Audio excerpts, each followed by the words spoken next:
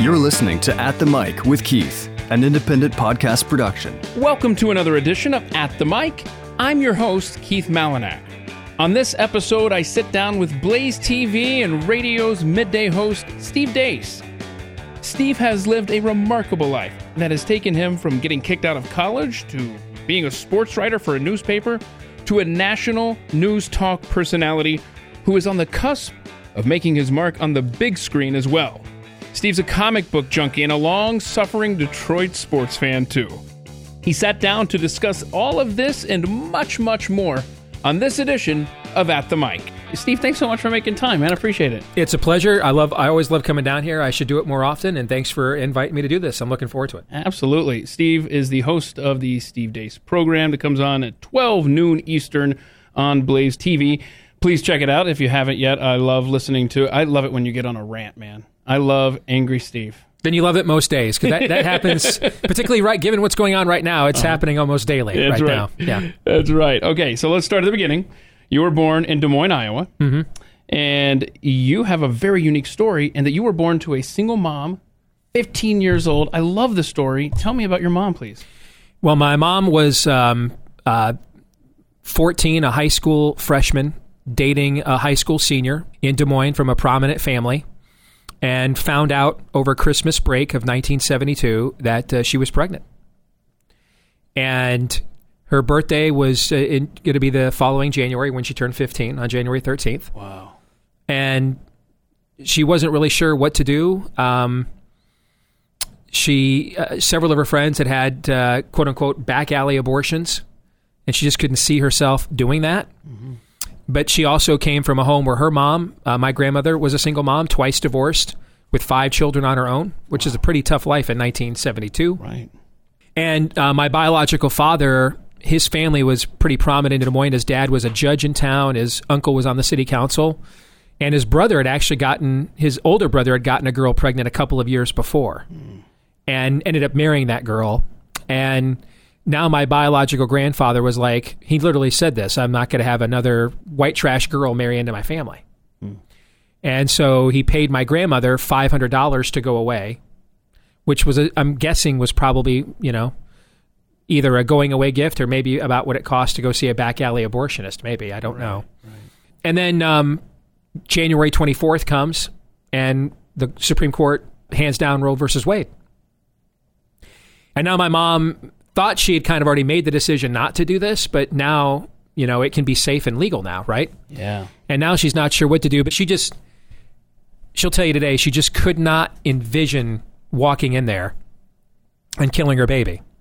So she decides she's going to keep the baby.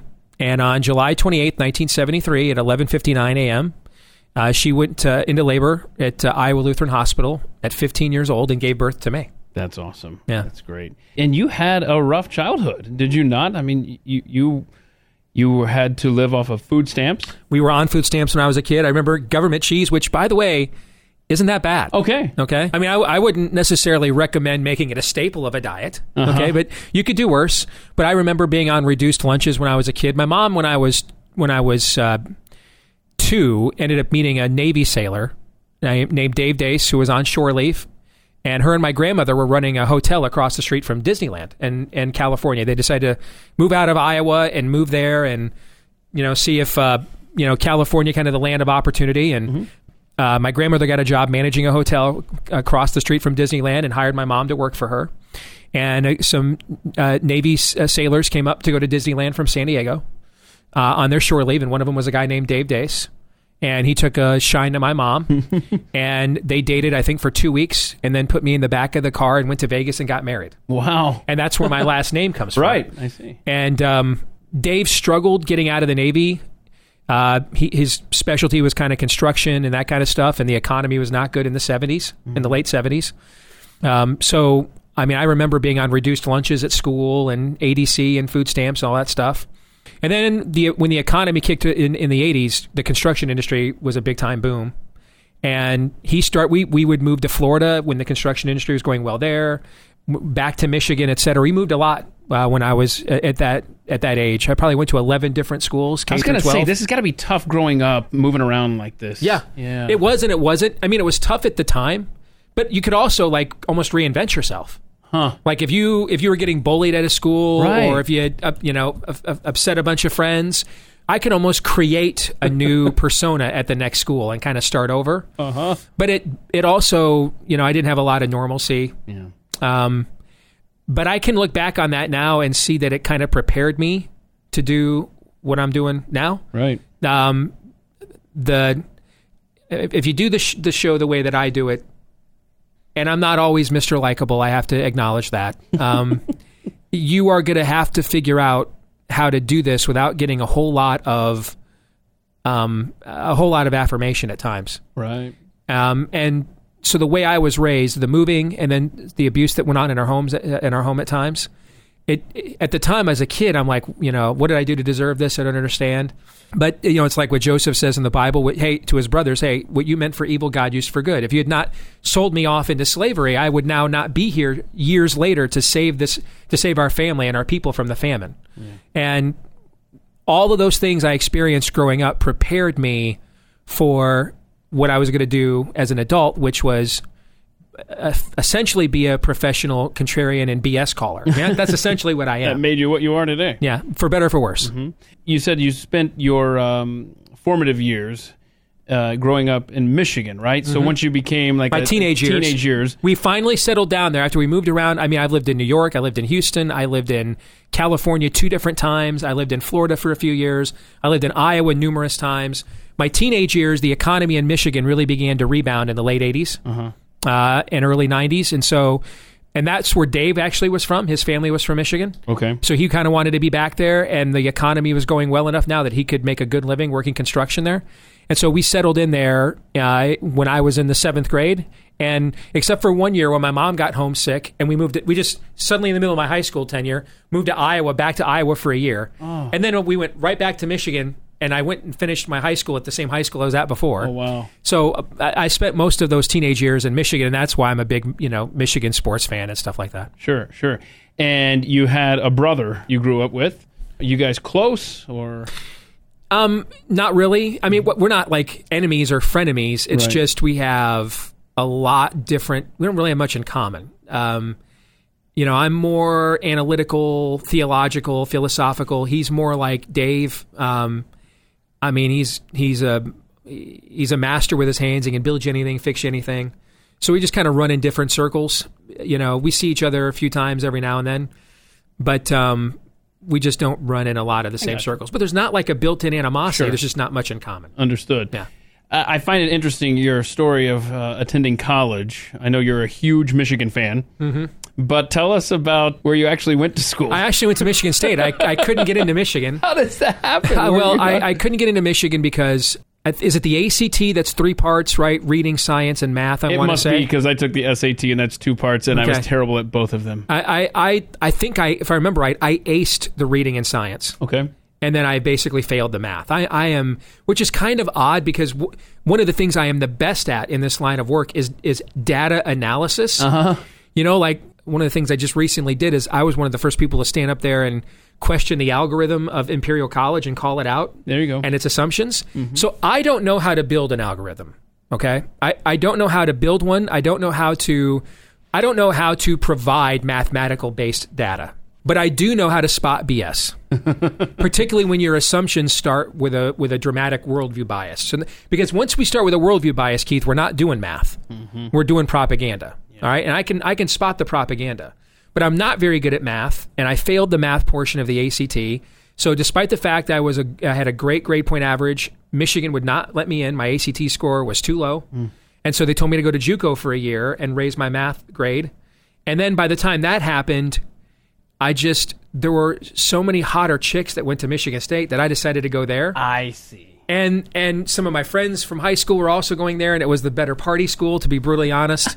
And then I also had no problem. I just rooted for Michigan the whole time I was there. Huh. Like on my dorm door, I lived in Wonders Hall, and on my dorm door, I had one year I had a life-size poster of Chris Webber, because the Fab Five were playing at Michigan back then. Yeah. I mean, I would go sit in the student section at Breslin when Michigan came in, and I'd root for Michigan. Now, the only time I really feared for myself is one year when the Fab Five were there, and the student section at Breslin Center was brutal to the Fab Five and brutal on Jalen Rose. Uh-huh.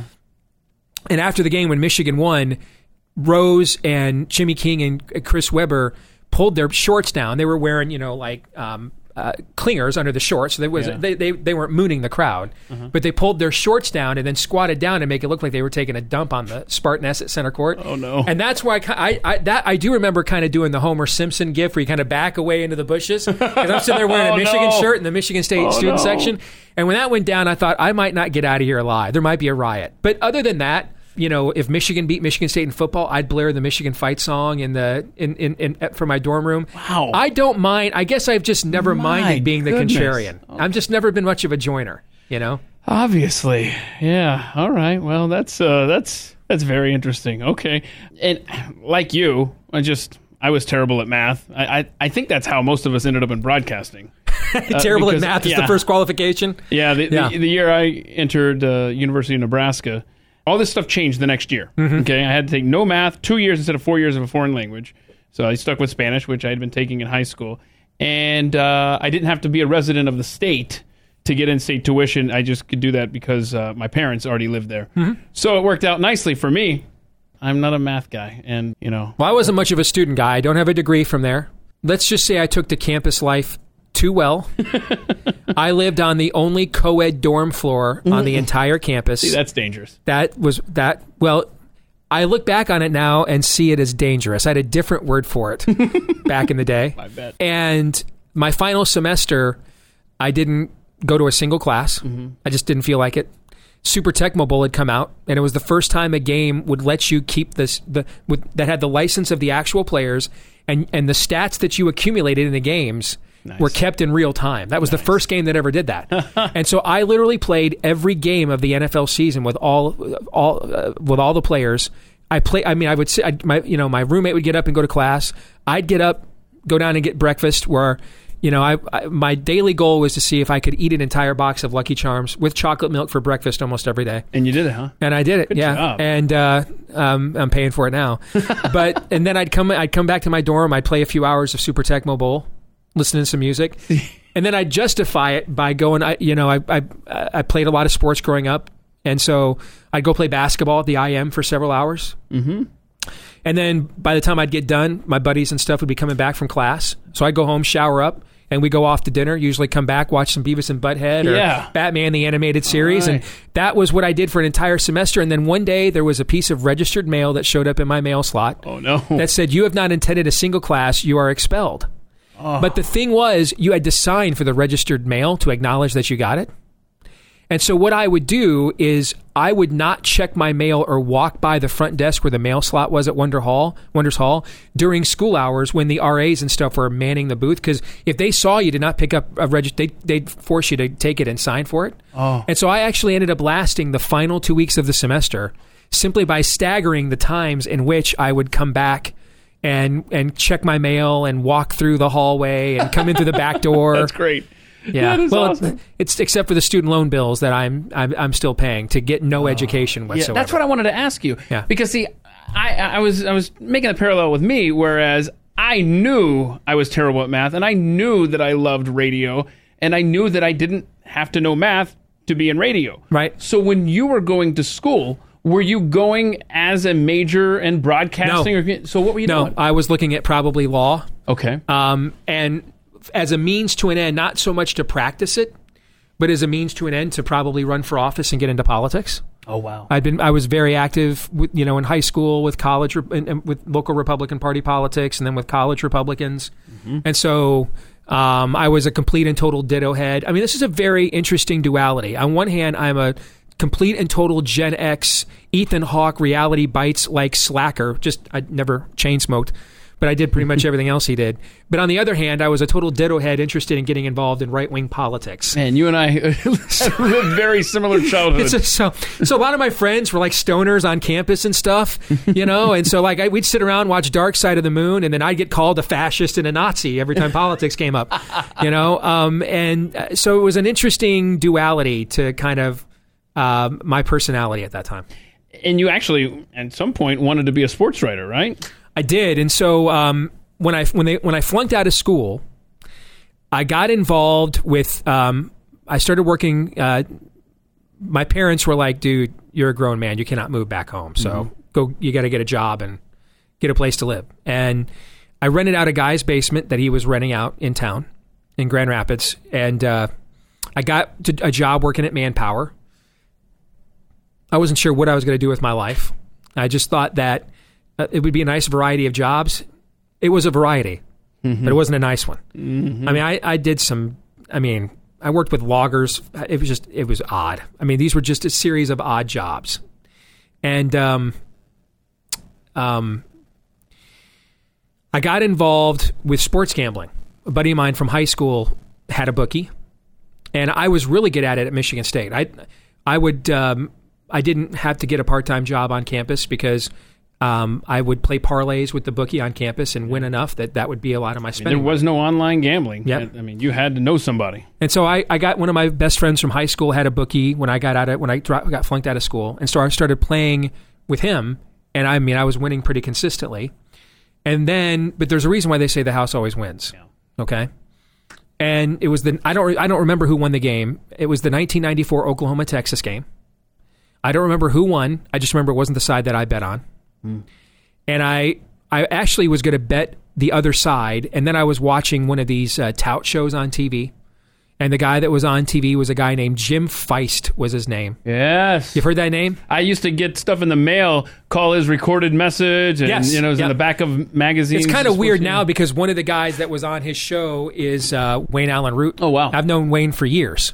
Because we might be the only two people interested in right-wing conservative media and sports betting. All right. And like last time I was in Vegas a few years ago, I had dinner with him. Well, he was on this show at the time. This is what he did full-time at the time. And I don't think I've even told Wayne this story. So Jim Feist, his guarantee was the other side I was going to bet was going to cover. Block. Yes. So I called the bookie. I called my buddy and said, hey, tell the bookie I'm changing my pick. I'm flipping it over. Oh, boy. Well, sure enough, that side lost. Yeah. And now I essentially put all of my winnings on this game, double or nothing, and I can't pay the debt. Oh, no. And I don't know what to do, so I did what every loser, 20-something, slacker college dropout does. I called my grandmother, who lived in Des Moines, Iowa, who spoiled me rotten when I was younger as her first grandbaby. And I said, hey, I got to get out of here. Can I come live with you? And so that's how I ended up back in Iowa. Wow. Now, years later, after I had a spiritual conversion, I was really convicted that I stuck my buddy with that bill. And so I hadn't talked to him since that day, and I went and actually tracked him down. Wow. And figured out, at a reasonable interest rate, what did I owe him after several years, and told him I'm really sorry I did that, and I'm out of my tax refund. I'm paying you back that money with interest. And I'm like, I hope that guy didn't break your leg or anything like that. I don't know if that ever happened. But that's how I ended up back in Iowa. And I had no idea what I was going to do, but I loved reading Mitch Albom when I was growing up, the great Detroit Free Press sports writer. Sure. And Albom got his start volunteering at his local newspaper. He literally walked in and said, I want to learn the trade, and volunteered. And so I called Dave Whitkey, the sports editor at the Des Moines Register. I said, you don't know me. I did some freelance stuff for the state news at Michigan State. I could send you some samples. But I want to start at the bottom. I didn't really mean it. I just thought it would sound like a good speech. I want to start at the bottom, and I want to learn this like Mitch Albom. And I mean, I'll swab the poop deck. I'll do whatever you want. So he had me come in for an interview. Thought I had some natural ability. Hired me at minimum wage as a news assistant. And that's how I got into the media business. And after about a year, I was really upset that I was getting no writing, like I was owed something. First of all, I'm the least qualified person working here. But you don't think that way when you're 22, 23 years old. You think the world owes you something, And so I'd finally bitched and moaned enough to get a writing assignment, and they finally gave me one.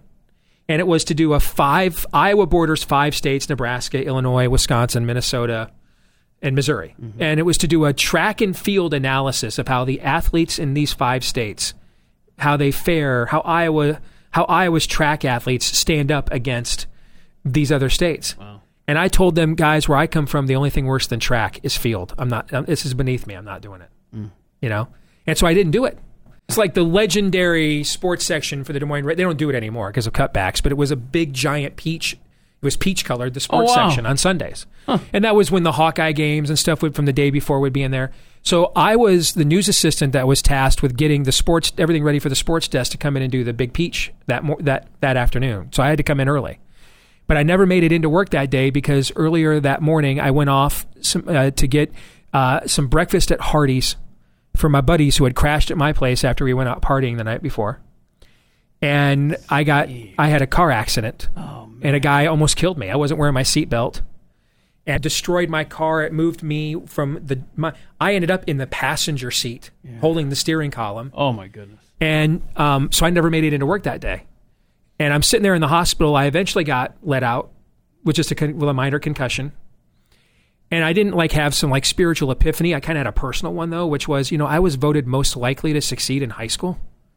And I am a freaking loser. What am I doing with my life? So I kind of committed myself to going back to the register and actually giving them my all. And they didn't pay enough, so I had to get a full-time job in the mailroom at Blue Cross Blue Shield. Mm-hmm. And so I'd get up at 7 a.m., go work the mailroom at Blue Cross Blue Shield. And this was this was a wake-up call. Literally, somebody smacked me upside the head here. Okay, and so I got a job working at Blue Cross Blue Shield in the mailroom full-time. I'd be there at 7 a.m. The Des Moines Register was just across the street. So when I got out of there at 3:30, I would just go across the street and then work at the register until at night. Mm-hmm. But they were cool keeping you employed, even though that assignment. What happened is about a year later, when I had finally really worked really hard, and they still hadn't given me another writing assignment, and I didn't blame them for it, but I decided I was going to take it upon myself, and so the number one boys basketball team in the state, we had not done a feature on them yet. And they had several players. One of them was a 7-footer, Brant Harriman, that ended up going to Nebraska, and Dean Oliver, who played at Iowa, if you remember that name. And so I went up there, and Bob Horner, who his son Jeff went on to star at Iowa, was the coach. I went up there and told them I was a reporter from the Register, here to cover. I'm new, here to do a feature on their team. I mean, I interviewed all the players, and I never told the Register I was doing this. And I figured, no one gets fired for taking initiative if they don't want you around anymore. Mm-hmm. And I wrote the story, and I waited one night on a Saturday night as we were finishing the Sunday edition, and I waited for everybody to leave. And when everybody left, I filed the story in the online filing system as if it was my own assignment. And then I thought, I'm just going to go home and see what happens. Monday morning comes around. I'm at the mailroom, slotting the mail at Blue Cross Blue Shield. And a phone call comes from Larry Lamer. He's the deputy sports editor at the Des Moines Register. He says, "You got to get your ass over here. Right? What time you get off work?" I said 3:30. He goes, "You get your ass over here at 3:35. We're going to talk about what you try to pull here." So by this time, I had met my wife, my future wife, online, and we were talking about getting married. And so now I'm kind of like, well, now I know I don't have a future in media, so I guess I'll end up at Blue Cross and hopefully work my way up to claims adjuster one day, because I'm going to get fired when I get over here. Yeah. I get over there, he takes me into his office, and he begins to berate me. And I violated all their protocols. I misrepresented myself as a reporter, and I'm not, that's all true. And I'm thinking to myself, all right, I got to come up with some snotty thing to say before I walk off, so that 10 years from now, when I'm sitting with some buddies of mine at a bar after work, I can brag about the time I once told the Des Moines Register editor off, right? And as I'm thinking this, after he berates me for a good 5 or 10 minutes, he then looks at me and says, "But your story is really good. So we're going to run it on the front page of the sports section tonight." Nice. And that's how I got started in this business. And then it was then that they told me they were going to fire me that day when I had the accident. And then when I came back 2 weeks later from the concussion with a neck brace and everything on, they just couldn't bring themselves to fire me. So that's what I was wondering. The soft-headed liberals in the Des Moines Register newsroom, just their bleeding hearts wouldn't let them get rid of me when they probably should have. That is so great. I'm also curious, as you're telling these awesome stories, how did your friend that you owed that money to, how did he take that reunion of sorts when you came back with the money you owed him? It was not a friendly conversation. Mm-hmm. It was frosty, uncomfortable. Don't blame him for it at all. Yeah. Totally on me. We never have spoken again, but he did cash the check. There you go. Very good. Very good. Okay, so my goodness, you've already lived an interesting life, and you're at where are we at age-wise, roughly speaking, here at the Des Moines Register? This would have been early 20s now. Okay, early 20s. So then talk to me about some of these jobs then. I think these have already happened, or maybe you're about to get to them, where you did some statewide survey for Coca-Cola. That's back when I worked for Manpower in Michigan. So that's another thing you didn't do. Right. Yeah, I know. Okay. One of the jobs Manpower gave me is there was a team of us that were to go all over the state of Michigan. We were given regions and the addresses and maps to where every portable Coca-Cola machine was in the state. Every rest area, restaurant, vending machine area, etc. And we were supposed to certify whether they were uniform in their pricing, right? Whether the logos were up to date. And there was like a whole questionnaire sheet. I got you. And it was, for a while, it was a really fun gig. I'd drive around, listen to you remember the old Sports Fan Radio Network? Absolutely. With Steve Zabin and Tony Bruno and those guys, Sure. And I'd drive around and listen to that all day long, and it was kind of cool. And then the station would fade out and you had to find another affiliate. Yes. But then the OJ trial began. And I'm like, crap, I'd rather be watching this. Uh-oh. So I would be sitting in this guy's basement that I mentioned I rented, watching the OJ trial on CNN with Roger Cossack and Greta Van Susteren. I'd be watching that all day long, and I'd have the forms out. And since I had done it for several weeks, I kind of knew and so I just randomly I knew if I just had the same answers to all of them, they would know I didn't do it. Wow. So I would like randomly sample. I guess I was already doing polling. I would like randomly sample, answers of with enough variations and stuff so that they would look like I had really driven to these locations and did it. So tell us about the time you flunked the QT managerial exam. So now I'm back in Iowa, and I need a full-time job because the Des Moines Register doesn't pay enough to be a part-time news assistant. Okay. And I'm thinking of working at Blue Cross Blue Shield in the mailroom, right? Because it's just right across the street. My cousin, Angela, she was like my kid sister growing up. We were really close. Okay. She was a manager for Quick Trip in Des Moines, and she was making like $30,000-$35,000 a year as a single girl in her 20s in the 1990s. That's a good living with no student loan debt or anything like that. So she's like, you know what? You should come and do this then instead. But you got to go and take the test. So I go to take the test, and most of the test was mathematics. No, see, why does this happen to us? And I could not remember how to add, subtract, multiply, and divide fractions. Oh. So you had to score, I think it was like 75 or 80% on the test. I missed every question with a fraction. Wow. And ended up failing the Quick Trip managerial exam. My entire life would have been different if I had passed that exam. Right. I probably never meet my eventual wife. I'm certainly not sitting here with you today. Okay. Maybe I would have ended up staying at the Register and becoming more of a full-time sports writer. Maybe, I don't know. But that face plant is ultimately what led to how everything else ended up turning out differently for me. Wow. So it's kind of funny now, Keith. I mean, there are men that want to run for president of the United States who know they have to come to my backyard and deal with me in Iowa, who I hear from my friends in DC and New York and stuff. Boy, so and so is afraid of you, doesn't want to come talk to you. Oh yeah, and I chuckle because and does he know that we're talking about a guy who failed the Quick Trip managerial exam? That is so fun. That's a great story, man. You're right. Our lives are just completely littered with these moments that.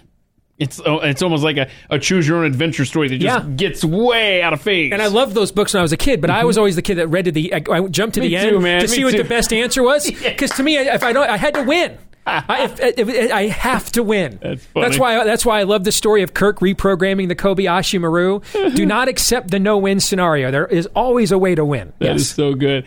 So you met your wife, Amy, and I love because I sent out an email of questions before we do these sit-downs. And the answer to this, when I asked, are you married, name a spouse, talked about Amy, been married since 1997, and you met in a hookup chat room on the old dial-up AOL. Do tell. Yeah, I don't know what it was called, Pagans and Heat, Meat Market, but I don't know what they called it back then. But that's what it was. And... I mean, that speaks for itself. Keith, next question. That's what it was. And if that first time we hooked up, if you would have told me that this was going to end in, we were going to have 3 kids and homeschool each of them, I would have said, there's got to be another chick in this room to hook up with, right? I just would have never in a million years guessed that that ended up going the way that it ultimately did. And your kids range from ages 13 to 19. I love these names. Your oldest, Anastasia. Yeah, Amy's a big Russian history buff. Okay. And so she always wanted to have a daughter named Anastasia, so I thought it was a great name. And then we could call her Anna for short, like Anna the prophetess in the New Testament. So Anna's 19. Is she going to school anywhere? She is exactly like me. Okay. It's kind of funny. Is that a good thing or a bad thing? Well, it depends on what your opinion of me is. No, I picked up some incomplete assignments and some... It's funny, too, because she's even passively, aggressively rebelling the way I did. Like, at her age, I thought I could, like, hang out with my buddies and party and still have, like, these really conservative viewpoints and morals. And she's, like, trying to do the same thing that I tried. And then she's like, she can't believe I'm not, like, mad at her about it. And I'm like, sweetie, I know how this story is going to end. I tried doing what you're doing right now. I know where you're going to be in a few years. I don't need to be mad. Wow. You're just going to have to learn some of these lessons on your own the way that I learned them, you know?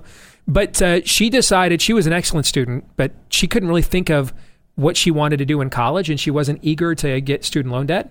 So she was originally going to take a gap year. Well, now she loved the store that she got a job with in our mall. It's called Ragstock. Are you familiar with them? They do vintage, like, 80s clothing. Oh, that's cool. And they're a chain all over the country.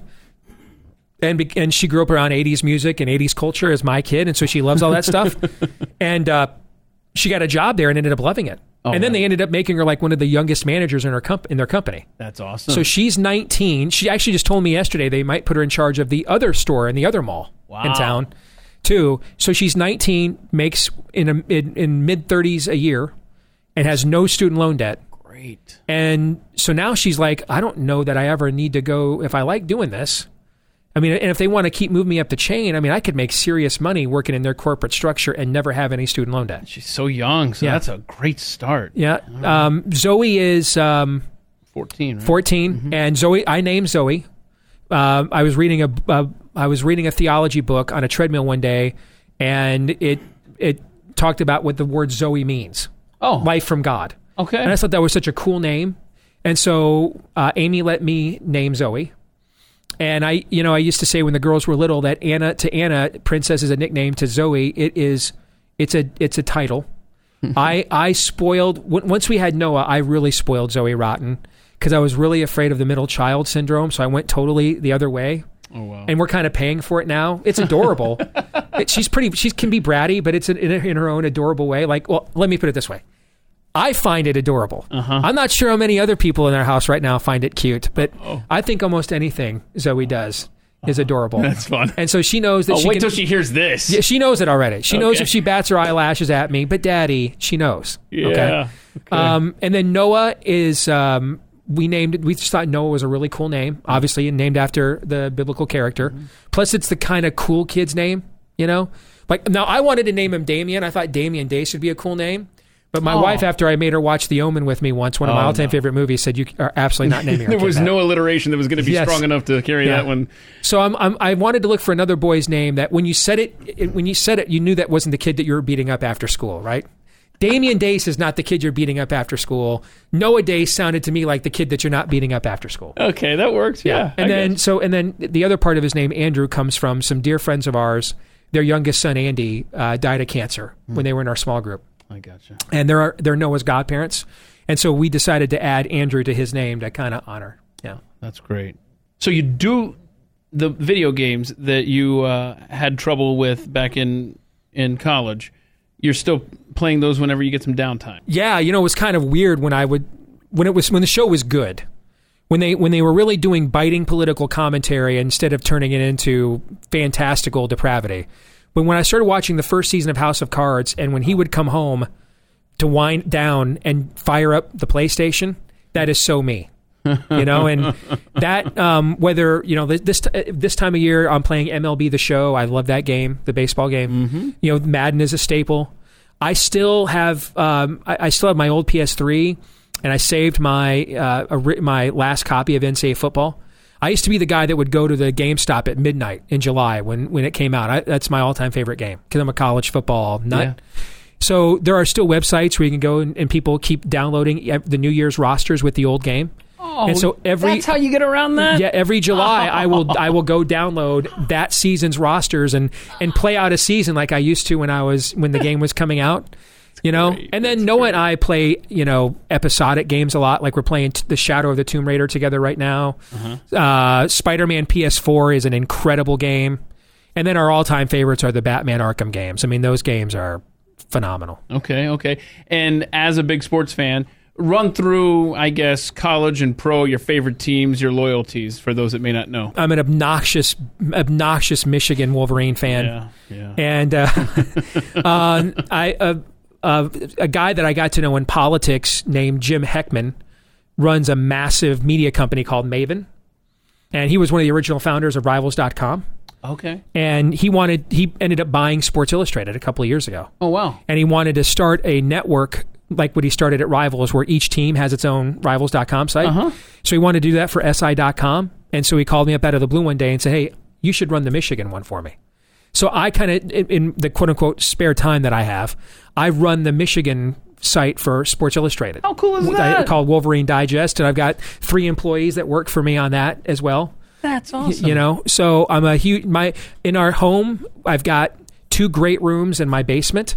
They're painted maize and blue with the actual color template palette number of the official university colors. This man's a fan. Okay. Yeah, if you were to see my blue room, that's where the movie room is, the TV room. It's a shrine.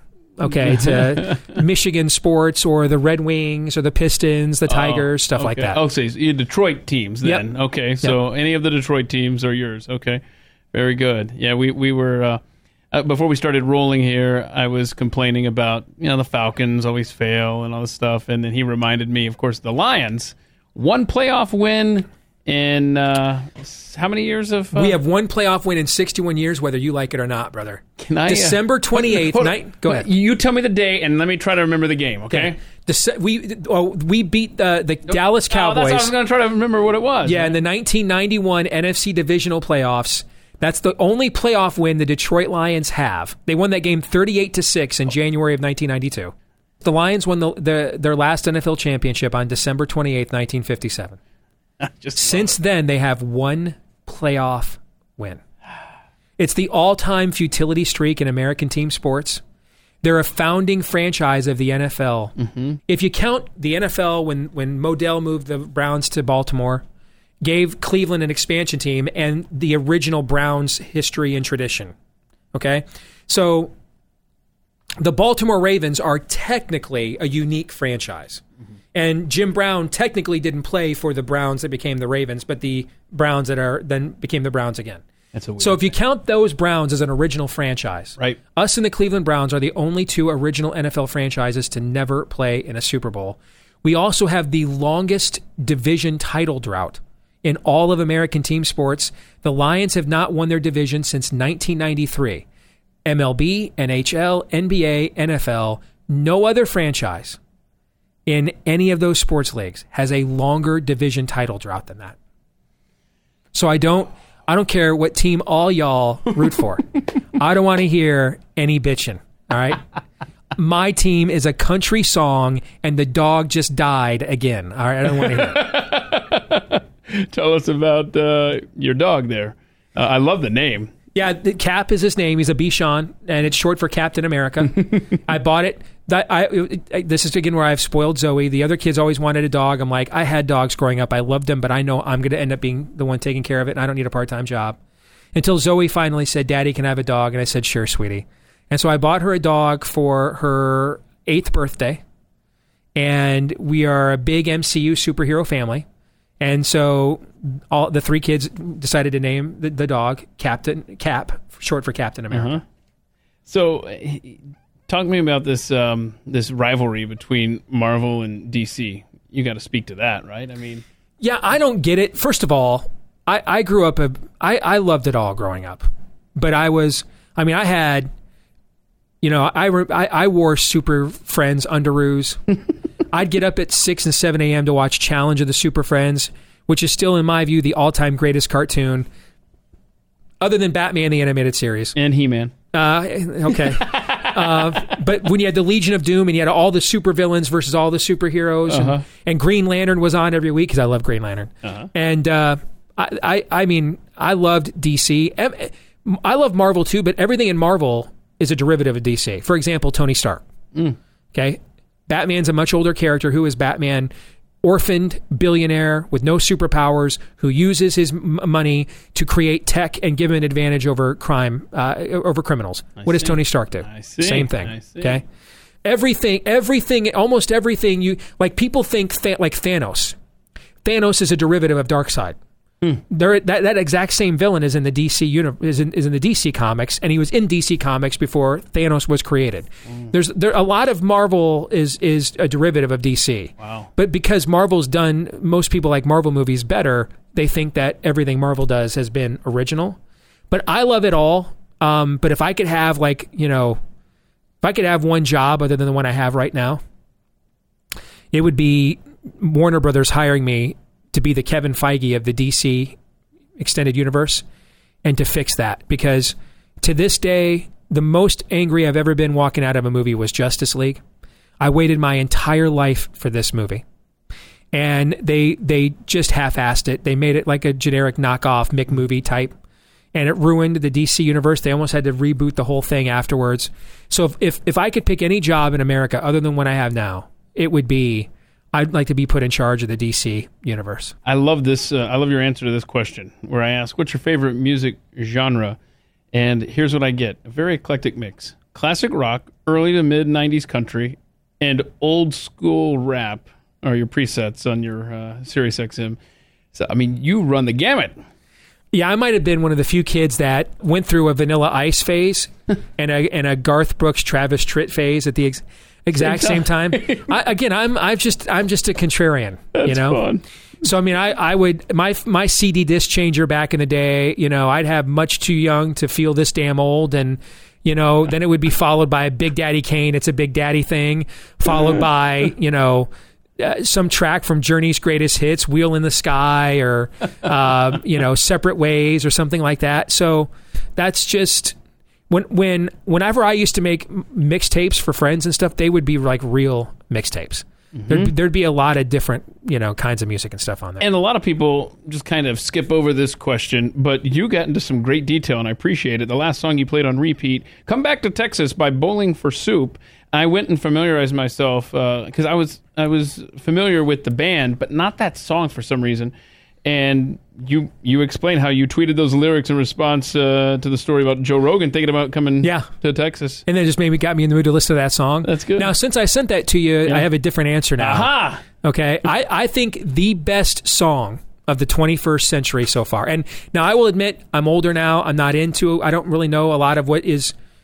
And if I don't find out... the same way. So I can tell you anything you want to know that happened in popular music from about 1965 to 2002. That's right? about where I stopped paying attention. When my wife and I got married, I had a prodigious music collection, and I was elitist and stingy about it. Like, she liked all the 80s hair metal stuff. Like, I wouldn't let her put Poison and stuff on my CD rack.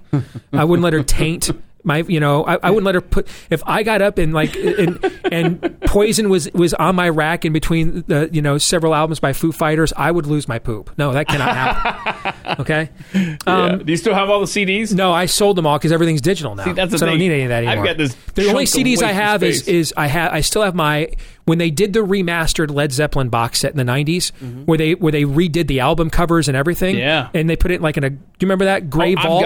I've got it, and it came with a T-shirt too. Yes, and I even got the version that had the massive poster with the lyrics to Stairway to Heaven. Nice. And that poster got ruined, so I don't have it anymore. Oh no. But that's the only musical CD set I still have. It's just I love that box set so much. So I still have that on my shelf downstairs, but everything else is digital now. So the only time I know anything past 2002 is when doing stuff with my kids. So we used to be a big rock band and Guitar Hero family. And in the wintertime, man, me and the kids would just play this together for hours. And Disney put out one pop version with modern pop songs. And my daughters used to love Taylor Swift when she was country before she went nuts. and so one of the songs, I did not know what a Fall Out Boy was. Okay. I still don't. And I got introduced to one song on that, on the pop Disney pop version of Guitar Hero that I used to play with my kids. And it's called Sugar We're Going Down Swinging. And I was doing some touch-up painting at the house last weekend, and I just had my Amazon Music on shuffle, and that song came up. You cannot listen to that song only once. I think that could very well be the best song of the 21st century so far. Mama, we're going down. Sugar, we're going down. Sugar, we're going down swinging. Yeah. Going Down Swinging by Fall Out Boy. Yep. All right, I'm going to have to check that out. I'm not familiar. Okay, you have an interesting talent, speaking of music, where you can turn almost anything into a song about your mom. I knew you were going to ask me to do this in real time, and I don't want to have... I can't... Do you have like a standby thing? It's okay. You know what? My standby is... Okay. Because I while you think about that, okay? Because I used to come up with tawdry lyrics...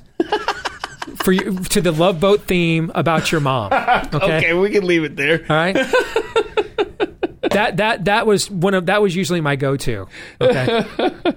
Okay. Memory. I think you've already touched on it. Going to Vegas when you were young. You said 2 years old, right? Yeah, I was almost 3 when they got married. Okay. Yeah.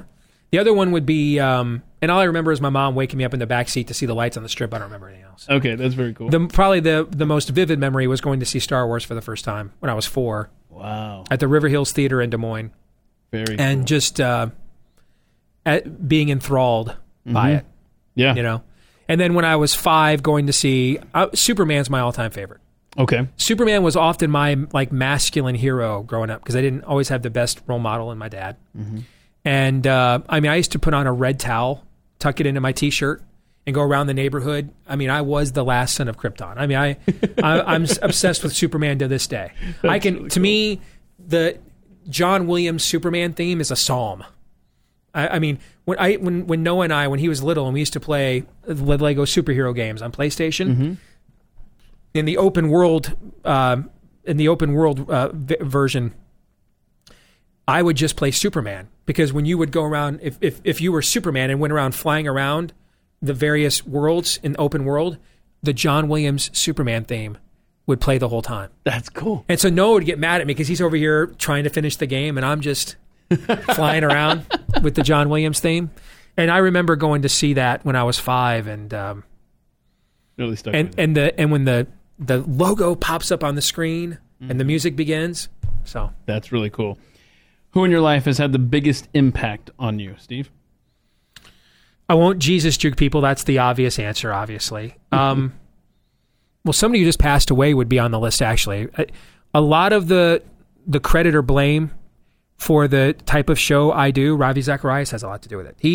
He helped to equip me to understand what faith and reason both meant. And that helped me to do a show on a broad-based platform about a Christian worldview, because that's not an easy nut to crack, right? How do you take a really exclusive truth claim and communicate it in a way that can reach a broad audience? And watching what he did on college campuses and stuff for so many years really helped equip me to do that. He has that unique ability to take a question that's very hostile, yes, and turn the questioner, yep, into someone who walks away that's very friendly toward him, right. and just it's masterful. And it helped me to learn how to take a hostile question and turn around to make you more hostile to me. But I appreciated how Ravi Zacharias was nicer than me anyway. Gotcha. But Dave Whitkey, my sports editor at Des Moines Register, who gave me my shot. And when Dave retired, I went over and thanked him. Dave retired right when I was leaving the paper to get into sports talk radio full time. And I went over and thanked him, and I said, I don't know where my career is going to go, but whatever it is, I owe you a debt of gratitude. You gave me a shot. And he said to me, hey, here's how you're going to repay me. One day when you finally make it, because you will, when you make it, you find other people with talent and ability that are untapped, and see if you can give them a shot. And so all throughout the course of my career, whenever I've had an opportunity to give people shots like that, I've always done it. I've helped get several people. I've been blessed to help get several people started in this business. That's great. And so he would be on the list for sure. And then over the course of my life, there has been a group of men at different times in my life that God has kind of put in my life to kind of play the role of a surrogate father and stop me from blowing myself up, basically. Mm-hmm. And your mom giving you life. And my mom is a no-brainer. And my mom and I grew up together. We're still very close to this day. That's great. So, yeah, that's a no-brainer. Very cool. And just for the record, that's who you put number one on this list. I didn't just come up with that on my own. And I think that's a great response. She's a hero. Honestly, it's no hyperbole. She's a hero just giving you life against all of these odds. Yep. Tell us about that embarrassing time you walked into the women's bathroom. Oh. So I'm covering a Division I college basketball game. Drake women's basketball is big time in Des Moines. Sure. And they're like one of the best programs in the Missouri Valley Conference. Mm-hmm. They're playing Creighton from Omaha. Yep. And it's the last day of the regular season. It's for the regular season Missouri Valley Conference Championship. Okay. And I'm covering the game for the newspaper. And we're sitting on press row, man, and I ate way too much in the press room, and I got to clear some space, if you know what I'm saying. I got to use the restroom. And so I'm trying to figure out, if I wait to halftime to go, it's going to be way too long of a line. I won't get in there, and if when I finally do, I'm going to miss the first 5, 6, 7 minutes of the second half. So the two teams were basically trading timeouts at the end of the half, and I'm like, if I miss just a couple baskets here in the first half, it won't make a difference. Mm-hmm. So I'm going to go right now and beat the rush. So I dart out of there and to run into the bathroom. I'd never covered a game at Drake before. And so I just darted out of there, and without even thinking about it, ran into the very first bathroom. Oh. Right as I turned the corner. By this time, it's one of those things like when you think you can't go for like in half an hour, you can hold it. But like when they say the rest stop is next exit, suddenly you feel like you're going to pee your pants kind of thing, you know what I'm saying? Uh-huh. And so I'd been holding it for quite a while, but now that I'm close to going to the bathroom, I cannot hold it much longer. The turtle head is coming. I've got to go. Okay? And so I'm darting in there, and I remember thinking to myself quickly, why aren't there any urinals in here? But at this point, nature is calling. I have to go. Were there lovely pastels as well? Yeah. So I go to sit down, and I'm like, this is a really tighter squeeze in here. And what is this other shelf? No. And this other thing on this shelf over here? And why is it like jammed into my thigh? Okay. But again, I've just got to go to the bathroom. Yeah. Okay. Oh no. And so finally, I'm finishing up. And I can hear a large commotion, so it's clearly halftime. And I'm like, yes, I'm going to get back before half started. I beat the system, right? You know what I'm saying? I beat the crowd. And just to be clear, this is a bathroom with like a lot of stalls. Yes. Okay, yes, it's not just a solo. Yes, okay. yes. And then I notice every voice I hear outside my door is female. Steve. And then I look back at this thing on the shelf to my right, jammed into my thigh. And I realize it's a tampon bin. No. And then I start doing the math backwards and realize now I know why there were no urinals in here. See, nowadays, I could just burst out of there and say, don't assume my gender, ladies, and wash up, and no one says anything. I was about to say, you were ahead of your time. Yes. But back in 1999, I could not do that. No. All right? So I'm like, I froze. I don't know what to do. So the only thing I thought of to do was, don't speak. Don't say a word. Don't breathe. All right, because everything's going to sound masculine, and I'm going to get arrested. They're going to think I'm some kind of peeper. Just to be clear, your hair isn't long. There's nothing, right? No. Okay. I've pretty much had the same haircut since I was 8th grade. Did you have a hat on? Something you could pull down? No. But then I look down, and I'm wearing my dress shoes, okay. and I wear size 12s. Ooh. Not too many women wearing a size 12. So I'm like trying to figure out how to tuck my feet closer to the toilet so no one can see my shoes as they walk by and think, what kind of chick has feet like that? Right? And I just decide I'm just going to hunker down here and be silent. And I'm just going to have to wait till halftime ends and wait for the game to begin. So I still ended up missing the first 5 or 6 minutes of the second half because I had to be absolutely certain the room had emptied out. Right. All right. And that's one of the dumbest moves and scariest moments of my life. So you were successful of getting out of there? I did get out of there. Yeah, I did. Good for you. Never got caught. Yeah. That is so great. Yep. What would you like to accomplish in your lifetime that you haven't been able to yet?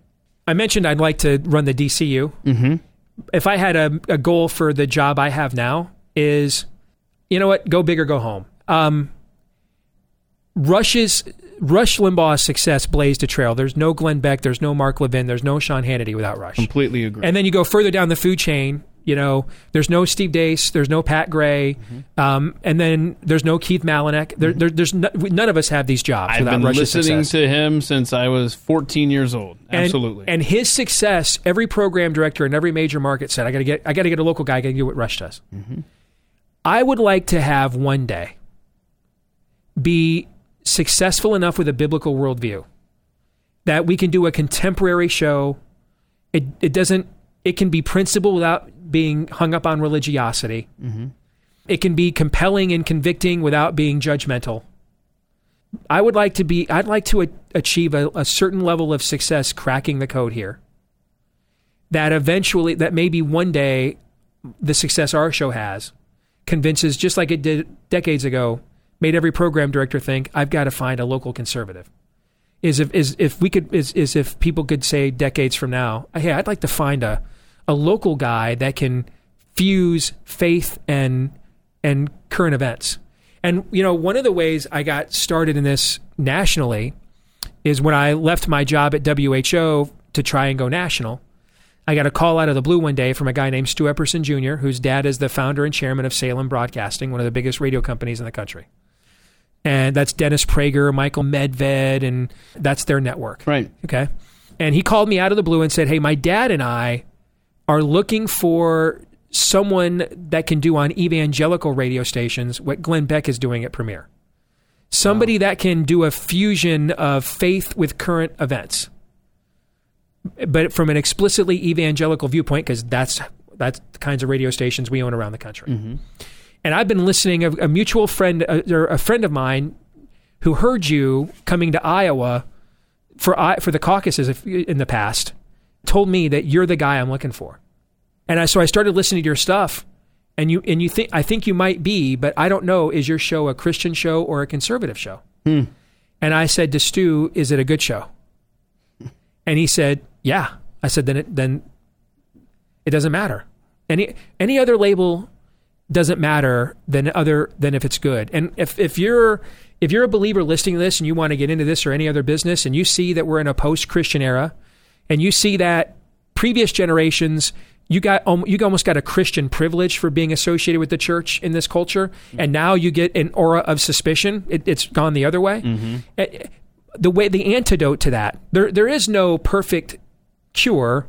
Outside of American history, the church has often been marginalized in cultures throughout history. Mm-hmm. And yet, many of those cultures are gone and the church remains. I mean, I think it was Rousseau who was adamant that he would live to see the Bible become extinct.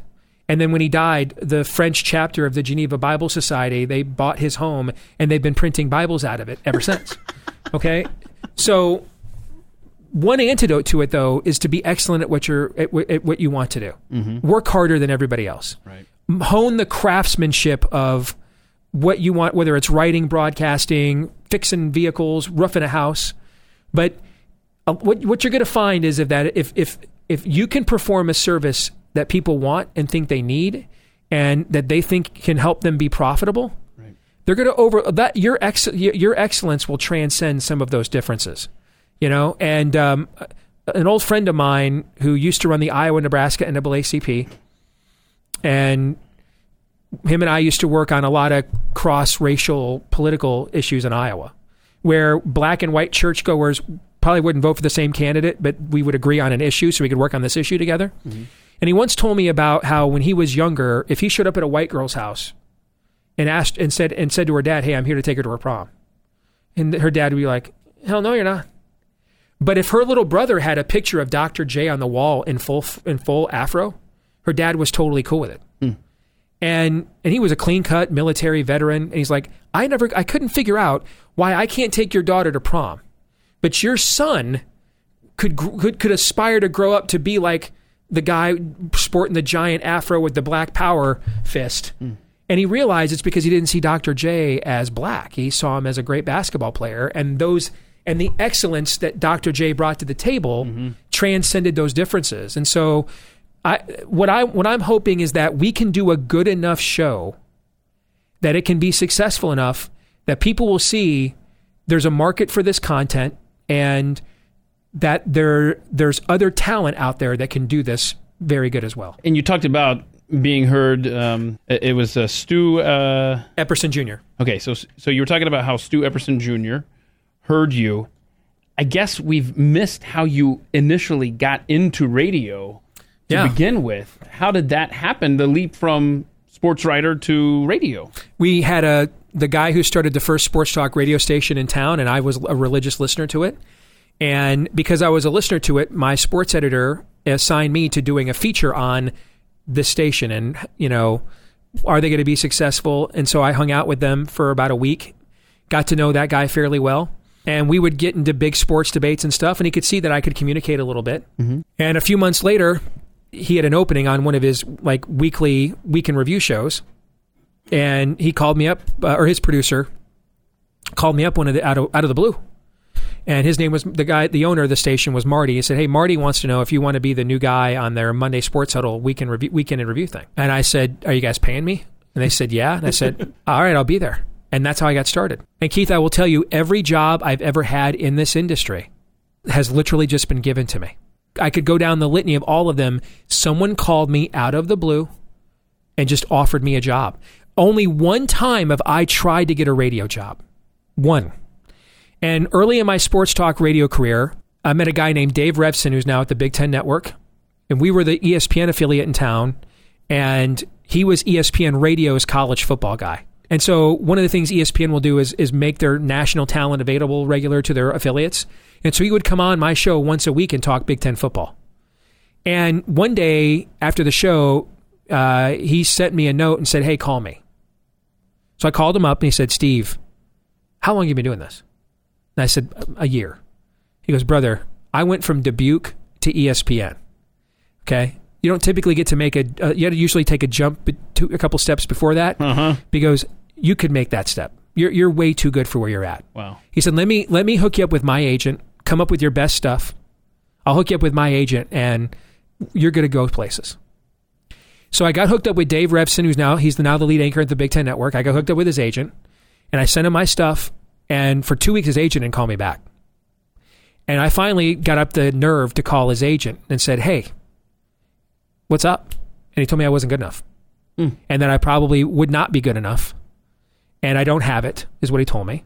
And that, I should probably be content with just, I'm good enough for local and I have a good local show. But I should just be, he wasn't mean about it, right. I should just be content with being a local radio guy. And at that point, my goal was to then get out of Des Moines and go back home to Michigan. And I wanted to work for the big Clear Channel sports talk station in Detroit. And so I started sending the guy, Greg something was his name, who was the program director, Greg Henson. Every day for a week, I called long distance, the Pizza Hut in Detroit next to the station. And I ordered a pizza to be delivered at his house. One of my buddies at the station said he got a job once this way. And so I tried this with this station. I had a pizza delivered at lunchtime after his show every day for a week. And I had his name with 2 G's spelled out. I asked the pepperoni to spell out his name to try to get his attention to listen to my stuff. Funny. Finally, after a few days of this, he finally agreed to listen to my stuff. He also told me I would not be good enough to be in a market of that size. I'm not saying I'm bitter. I have followed his career a little bit, and he's bounced around to a lot of different jobs. I am no longer in local radio. So nothing personal against Greg. I appreciate the added extra motivation, though. Yeah, sure. But every other job I've had, Keith, someone called me out of the blue. I mean, I came to Conservative Review. Daniel Horowitz called me out of the blue. I was going to ask you, how did you get from sports into News Talk? I got to News Talk because my sports show in Des Moines was very popular, but now I had a spiritual conversion and I just wanted to talk about broader topics. WHO is a historic radio station. It's won a ton of awards. Sure. But they had a whole afternoon drive for like 15 years. And so Van Harden, who's their program director that's won like 50 Marconi Awards, he finally decided that I would be the one to save the afternoon drive time slot. And when I told them I wanted to get beyond sports, they put me in afternoon drive on WHO. And I got that job because I worked for the Iowa Cubs and they owned a radio station and it closed down, and Van Harden called me out of the blue one day and said, "You want to come over here and work at Clear Channel?" Every job I've had, someone called me out of the blue. I didn't know there was a Stu Eppers. I'd heard of his dad working in radio, but I didn't know there was a junior until he called me. Wow. I got started at Conservative Review because Daniel Horowitz called me up and said, "Hey, I've been following your activism and know your work. I'm putting together a team of people. We got this guy, Gaston Mooney, who used to work on Capitol Hill, and Amanda Carpenter, who used to work for Ted Cruz, and Joe Koss and some of the other names." He goes, "Well, we're looking to put together, we've got this wealthy guy who wants to put together a killer conservative site to really hold the Republican Party accountable. And all of us have our area of expertise, but we don't have a conservative media person." Okay. And what do you think about joining our team as that guy? That's how I got into Conservative Review. And then I got over here because one day Gaston called me up and said, "Hey, what do you think about switching your show from Conservative Review to The Blaze?" Literally every job I've had, someone has just called me and offered it out of the blue. So do you have any regrets along the way that you'd care to share? I'm not big on regrets in general because, like I quoted from Joseph earlier, and my favorite Bible verse is Romans 8:28, "All things work together for the glory of God and for those called according to his purposes." So I can even see how God has redeemed huge mistakes I have made. I can see how the stuff that was done to me as a kid, God redeemed that by using that to toughen me, give me the mettle it takes to do what I do now. I often say, Keith, if I had grown up in a good home, there's no way I could do the show that I do today. I would be too desirable of getting along with people and finding a way to make peace. You know, but I didn't grow up in a good home, so I'm equipped to do this. But if I do have one thing, I would be lying if I said I have not rethought. Donald Trump pursued me for 2 years, getting ready to run for president, and he was on my show quite a bit. I met with him several times. And I kept telling national media people in New York and D.C. who thought he was a novelty act and wasn't going to run, I'm like, guys, I've been wooed by a lot of these candidates. I can tell when they're serious. Like Bobby Jindal, I knew he was going to run because he called me 4 years earlier and offered me to go and sit in his box at the Lions-Saints playoff game at the Superdome. Okay, and that was right before we had the 2012 Iowa caucuses. That's how I knew he was going to run in 2016. He was getting a marker in early. Wow. Okay. Donald Trump's not wasting his time on a schlep in Des Moines, Iowa, unless he's. First of all, to know that I am someone who can help him meant that he had to really do his homework, because I'm not like on Fox News every day. Right. So that right away tells you that he's somewhat serious. That his people have met with me about who to hire for their staff, and I gave them 2 names, and they hired both of those people. The guy that ran his Iowa caucus campaign, Chuck Laudner, I'm the one that recommended to his original campaign manager, Sam Nunberg, at a Ruth Chris Steakhouse in Manhattan. I'm the one that gave them the name Chuck Laudner, and they ended up hiring him. So I knew he was serious about running all along. And I was very close to signing up with that. I never asked what the job would pay, because I knew that once I was told the amount or told it, what do you think it pays? You're a guy, man. We have 2 nerve centers in our bodies. And once I found out that this was probably going to be a life-changing amount of money, the northern hemisphere would begin to shut down, and the southern hemisphere nerve center would begin. The ego would take over and say, dude, you can't say no to that. I was going to say yes to him. I think I know this story. Yeah, I was backstage at an event. I was co-hosting with Frank Luntz from Fox News on C-SPAN, where all the candidates were in. He was there to close me that day. And I'm right backstage when that's where he said he went off on McCain as a POW. McCain, and I hate John McCain, the politician. Sure. I mean, biblical loathe John McCain.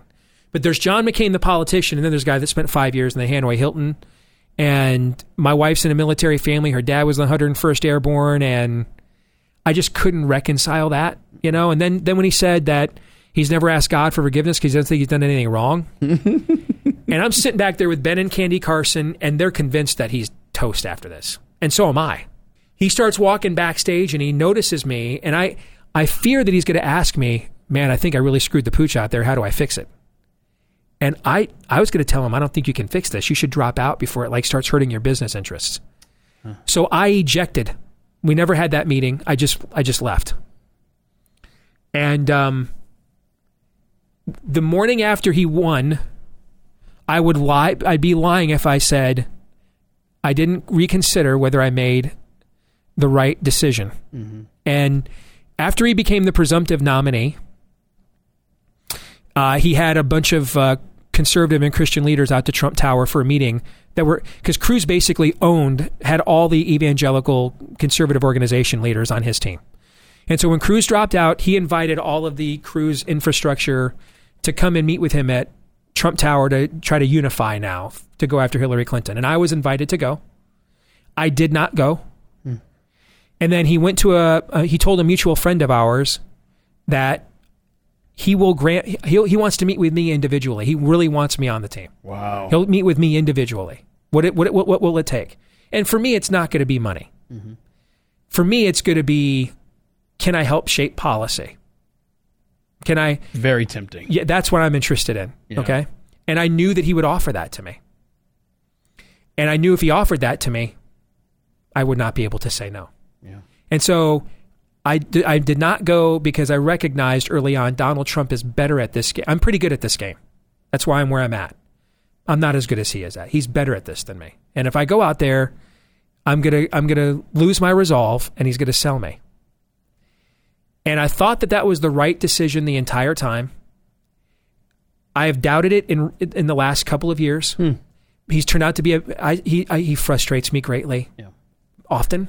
If I never look at his Twitter account, okay, and if I don't watch any of his rallies, so if I never watch a rally and I don't read his Twitter account and I just look at the governing decisions that are made, okay, if I just do that, he's turned out to be a much better president than I ever thought he was going to be, and I have regretted. If I have a regret, it is maybe I should have taken that offer to have that individual meeting, and gone ahead and done it. And this goes back to an earlier part of our conversation about making decisions along the way. Where would you be? Right. Yeah. And if I had done that, I wouldn't be here right now. I mean, it's weird. I mean, Kayleigh McEnany is now the White House press secretary. Mm-hmm. I mean, her and I we clashed swords hard on CNN one day because I was on there for the Cruz campaign and she was on there for the CNN campaign. I mean, it got pretty nasty. Hogan Gidley, who's the deputy communications director, Hogan has been a good friend of mine for over a decade. I mean, I know several people that are working in the White House. Right. If that's the closest thing I probably have to a regret, is maybe I should have taken him up on it. Understood. I love your idea of someday having access to kind of a Madden Cruiser. Yeah. To tour the country to college football, almost like a college game day, like you pick the cities, huh? When there was a book when I was a kid called Big Ten Country, and a sports writer went to a football game at every Big Ten stadium for a whole season and wrote about what the tailgating was like, the fan bases were like, what the campuses were like, what the game atmosphere was. It's a great read. Mm-hmm. And I used to watch John Madden with his Madden Cruiser. I thought that was just so cool.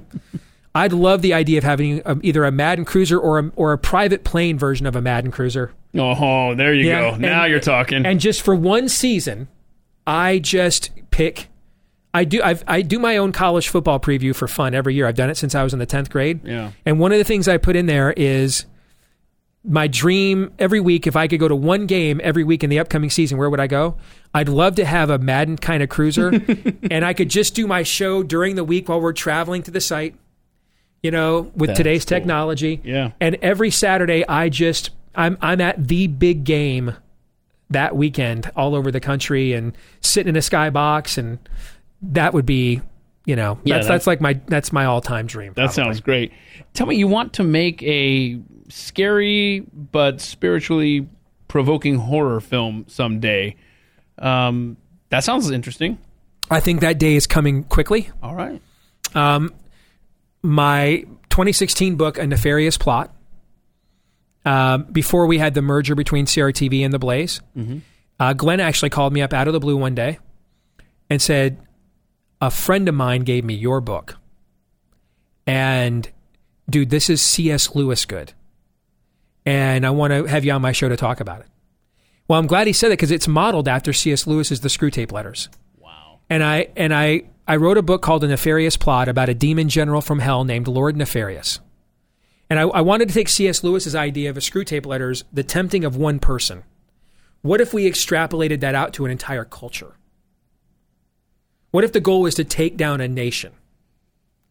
And so the character I created, Lord Nefarious, he was tasked by the devil with the taking down of America. And to prove that his plan has been successful and it's irreversible now, he is going to spike the football by writing it all down in a book, connecting every dot, how he did it, who he did it through and with, naming names. And he's going to put it right in our face, dare us to do something about it. And then when we think it's hokey, we ignore it, it's conspiracy theory, that's how he'll have convinced his master, the devil, that his plan was successful. Yeah. And that's what the book is. Very cool. And I don't know how, to this day, I don't know how Glenn got the book, actually. But somebody gave it to him and he read it. And he said he was blown away by it. He had me on his show. The book came out in March. I launched it at CPAC in March of 2016. He called me in September of 2016. So this was 6 months later. He has me on. The book sells out everywhere. Nice. And that day on the radio, a guy named Chris Jones was listening to the show. And he worked for a film production company called Believe Entertainment. And they had done God's Not Dead, the first movie, and God's Not Dead 2. And they were looking. These guys came. The guys that are in this company, Kerry Solomon and Chuck Konzelman, came from mainstream Hollywood, and then decided they wanted to do Christian content. But their background is in mainstream work, and they always wanted to do like a 70s style Christian horror film, meaning like The Omen or The Exorcist, where it's really based on Christian spiritual themes, but also frightening. Yeah. But it literally is meant to scare you away from these things, not like into them, right? Wow. And they were looking for something that had the subject matter to do it. And Chris was listening to Glenn's show that day, just happened to be listening, picked up a copy of the book himself that very day, read it in a weekend, took it into the office that Monday and said, guys, I found it. This is the story we're going to do. Very cool. And I got a week later, my wife is on a retreat. I have the kids by myself and they're in bed and I'm playing Madden, winding down. And an email pops up on my phone from some guy named Kerry Solomon. Hey, we want to buy the film rights to your book. Wow. And I'm thinking this is some kind of scam, spam. This is the Nigerian embassy, right? So I delete the email and just go back to playing my game. Bro. About an hour later, something says to me, just in case. Yeah. So I go back into my trash folder and I get the guy's name and I start Googling it. And I'm like, well, first of all, this is actually a real name. Now, it might not be the real person, but this is the real name. And so I decide to respond back. And then they ultimately bought the film rights. They did Abby Johnson's book, Unplanned, first. And we're getting ready to begin, I believe we're getting ready to begin production on A Nefarious Plot now very soon. I'm looking forward to that. Well, I please keep us updated on this because I want to see this thing, man. I want to see it come to the big screen and thank goodness that there is a trash folder on the inbox, right? Okay. Yes. If people would like to check you out on social media, well, first of all, his show, the Steve Deace program, is available on Blaze TV. It's also in podcast form. Please check it out. It is so thought-provoking. I really enjoy your work. And thank you. Absolutely. And like I said, I like Angry Steve. And like you said, there's been a lot of that lately. And where can people find you on social media? At Steve Deace Show is the Twitter. At Steve Deace Show or Facebook.com/Steve Deace. DEACE. Thank you. Yes, DEACE. Steve Deace, thank you so much for making time. I really appreciate it. This was like this is your life blast, man. Yeah. Well, next time you're in town, we'll do it again. The women know, don't ever ask a guy to start talking about himself. He'll never stop. So thank you. Thanks a lot, Steve. Take care. This has been At the Mic with Keith, an independent podcast production. Look for At the Mic Show on Twitter to connect.